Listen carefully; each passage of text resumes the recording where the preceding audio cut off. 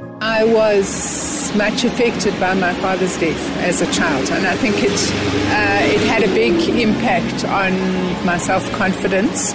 You know, in those days, schools were not exactly diverse. I was very aware of the fact that I was the only child in the whole school who didn't have two parents. I suppose the way I dealt with it was that I applied myself to my academic studies. She's the original city girl, born, schooled and worked all her life in Joburg. And it's here, in South Africa's city that never sleeps, where Environmental Affairs Minister Barbara Creecy found her voice as an anti-apartheid activist and sharpened her political teeth. Creecy has been a cabinet minister for a few months now, but not much is known about the fierce and forceful woman who spent half her adult life fighting the oppressive apartheid government and the other half serving a democratic South Africa. My name is Mia Lindicke, and in this podcast series, I will be looking into the intricate lives of some of South Africa's most resilient politicians, how they carry responsibilities that come with their work while juggling their own personal struggles. I find myself on the steps of Wits University, overlooking the busy traffic on Jan Smuts Avenue. The steps are cold, and I've bundled up my coat to use as a cushion to keep out the chill. I'm a little embarrassed that I have to ask the minister to sit on the floor, but Barbara Creecy seems not to mind at all. We sit in the shade, trying to find some privacy and to block the noise of morning traffic. Hi, how are you? How are you? Good. Nice to call you minister. Last time we spoke, you were still MEC. Yeah. Morning. Are you well? So, shall we do it there where you can see Wits? As we set up, students make their way to the top of the steep hill to access the campus.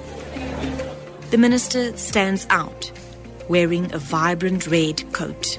The moment is a little ironic. It's here at Wits where she once fitted in as a student, but simultaneously stood apart. It's been a recurring theme in her life. Sitting in the spot where her political career kicked off, she's instantly reminded of 16th of June 1976. Back then, she was a political science student with a placard in her hand, protesting. At lunchtime on the 16th, we heard over the student radio that students in Soweto had been protesting over Afrikaans medium of instruction, and the two students had been killed by the police. And after lunch, we had a political science tutorial in the afternoon. And when we got to the lecture theatre, our lecturer said to us, today we are not having a tutorial. We're all going out onto Jan Smuts Avenue. 2 students were killed in Soweto this morning, and we're going to protest against police brutality. And we came out here. In those days, none of the structure actually existed. It was just flat from the gardens onto Jan Smuts, and we lined up opposite this building here with our placards, and it didn't take too long before the security police arrived. We took a decision that we were going to meet up with the students in Soweto who were marching into town. Of course, we never made it that far, but that was my first experience of student activism, and in many ways those 3 days have shaped my life. It was in the height of apartheid, and most white South Africans had it easy.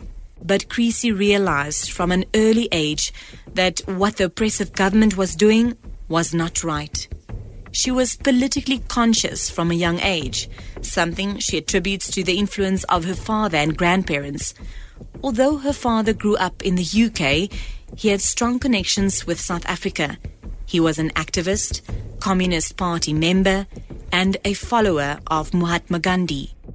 He spent 3 years in prison during the Second World War because he refused to fight. My mother's parents had been trade unionists, so it was a very political family that I grew up in. Every mealtime would end up with books and encyclopedias all over the table. There would be a debate. My mother was very articulate about the fact that apartheid was wrong, that what was happening to black people in this country was wrong. So I suppose one got those views at a very early age. I can remember seeing men and women herded into the back of police vans for nothing else other than not having the right stamp in a passbook. And I can remember at that very, very young age being very outraged by that. So I suppose by the time I came here, I had decided to study political science, and I was looking for this kind of activism. Greasy lost her father when she was just 8 years old. Her mother had to stand in as both parents. She escaped her sadness by reading. Her brother chose another outlet. He was the rebel, always pushing the boundaries. I was much affected by my father's death as a child, and I think it had a big impact on my self-confidence. You know, in those days, schools were not exactly diverse. I was very aware of the fact that I was the only child in the whole school who didn't have two parents. That definitely shook my confidence. I suppose the way I dealt with it was that I applied myself to my academic studies. I always did well at school, and I suppose that was what was gratifying. I wasn't a very athletic child. I had 2 left feet. So, yes, I suppose I spent a lot of my time in my childhood studying and being absorbed in my schoolwork. It must have been difficult being raised by a single parent, right? Your mum. What role did she play in your upbringing? My mother was very strict. She had very set views about how people should behave. She was a very demanding parent. If you didn't do well at school and you would come home with your report, she would look at the report and she'd say, "But I don't like this mark." And I'd say, "Well, I did my best." And she'd say, "Well, that's not good enough. Do someone else's best." So she was a very demanding parent. But I think that the other thing, apart from my political views, the other thing that I got from my mother was a very strong sense that women can do anything.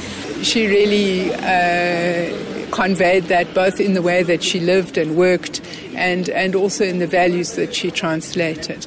And she always said there's nothing that women can't do. Of course, the world was very conservative in those days. Most of my friends' mothers didn't work. My mother was one of the few that worked, and we used to spend school holidays at her work because that was where we needed to be. She really had a struggle to support my brother and I. She laughs when she considers the way she handled her single mother childhood compared to her own children. She and their father separated, but she tells me it doesn't seem to bother them at all. When my own children were at school, where I once asked them, is it a problem that your parents are divorced?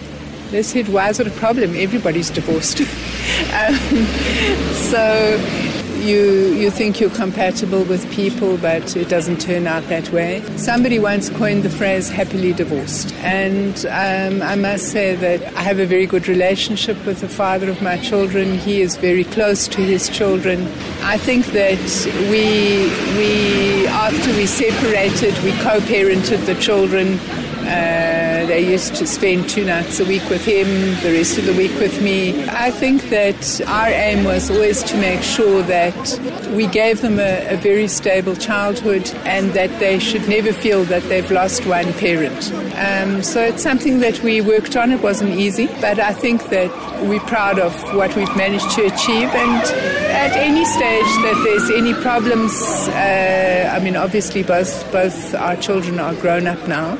But if there's ever any problems, we can always have a cup of coffee together and work it out. Creasy was recruited to join the ANC after she joined a conference in 1979. She remained active in the underground structures and what became the affiliates of the United Democratic Front. There were a whole series of detentions that happened in 1981. Barbara Hogan was detained and sentenced to 10 years imprisonment, and a whole range of people that I knew were detained. And we formed an organization called the Detainee Support Committee. And that committee gradually began to work in communities across the province and ultimately across the country. And through that work, I met a lot of UDF activists and a lot of comrades, many of whom I still know. When I left university, I first worked for the South African Students' Press Union as a journalist. And then from there, I worked for a while for Priscilla Jana, who was an attorney who was defending political ANC cadres in political trials. And then I was employed by an organization that was linked to the civic desk of the United Democratic Front. And I started doing training and development work with civics, trade unions, and that work I continued really in one form and another up until I was elected to Parliament in 1994. Before she took the position in National Cabinet, she was one of the longest-serving members of the Gauteng legislature, voted in the very first democratic election in 1994. It was a demanding task, especially her time as MEC for Basic Education.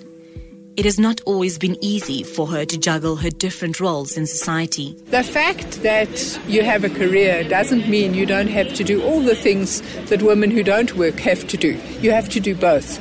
And so I think that the double shift is an enormous burden on women. And I think once upon a time it was considered sort of clever, sexy to be balancing the two. I think now what's recognized is it's hard work, it's exhausting, and it really is a tremendous drain on women. I mean, I was crazy because on top of all of that, I also studied for my master's full-time. So I was running a national election. I was studying full-time for my master's. I had 2 young children. Wow. It was when insane. Was this? This was, so from 2003 to 2005, I was doing my MSc, Master of Science in Public Policy and Management. Mm-hmm. But I think that many women have to do that. I think it's a heavy price to pay. The life of a national minister is very different to that of an MEC. The shuttling between Parliament in Cape Town and Gauteng is punishing. But she tries to find time to rest. She takes a jog, swims, or goes to a yoga class to unwind. And like the young Barbara Creasy, the minister still loves to read mostly inspirational biographies of leaders. When asked where she sees herself in 10 years, she hopes to find herself retired and hopefully a grandmother. The irony is not lost on Creasy that in spite of their mom's best efforts to build and serve a better South Africa, her own son and daughter think the world is too much of a mess to have children of their own. Oh, I'd quite like to be a grandmother, yes. I don't have much hope. I mean, my children tell me that the world's in a terrible state, so they're not going to have any children. But maybe they'll grow out of it. The shadows are lengthening and the concrete steps is becoming unbearably chilly. I say goodbye to Barbara Creasy and watch her walk down the steps. A flash of red on an otherwise dull Joburg day. Thanks for joining me. Listen out for my other podcasts in this series where I sit down with Ministers Angie Motshekga, Lindiwe Zulu and Stella Ndebeni-Abrams.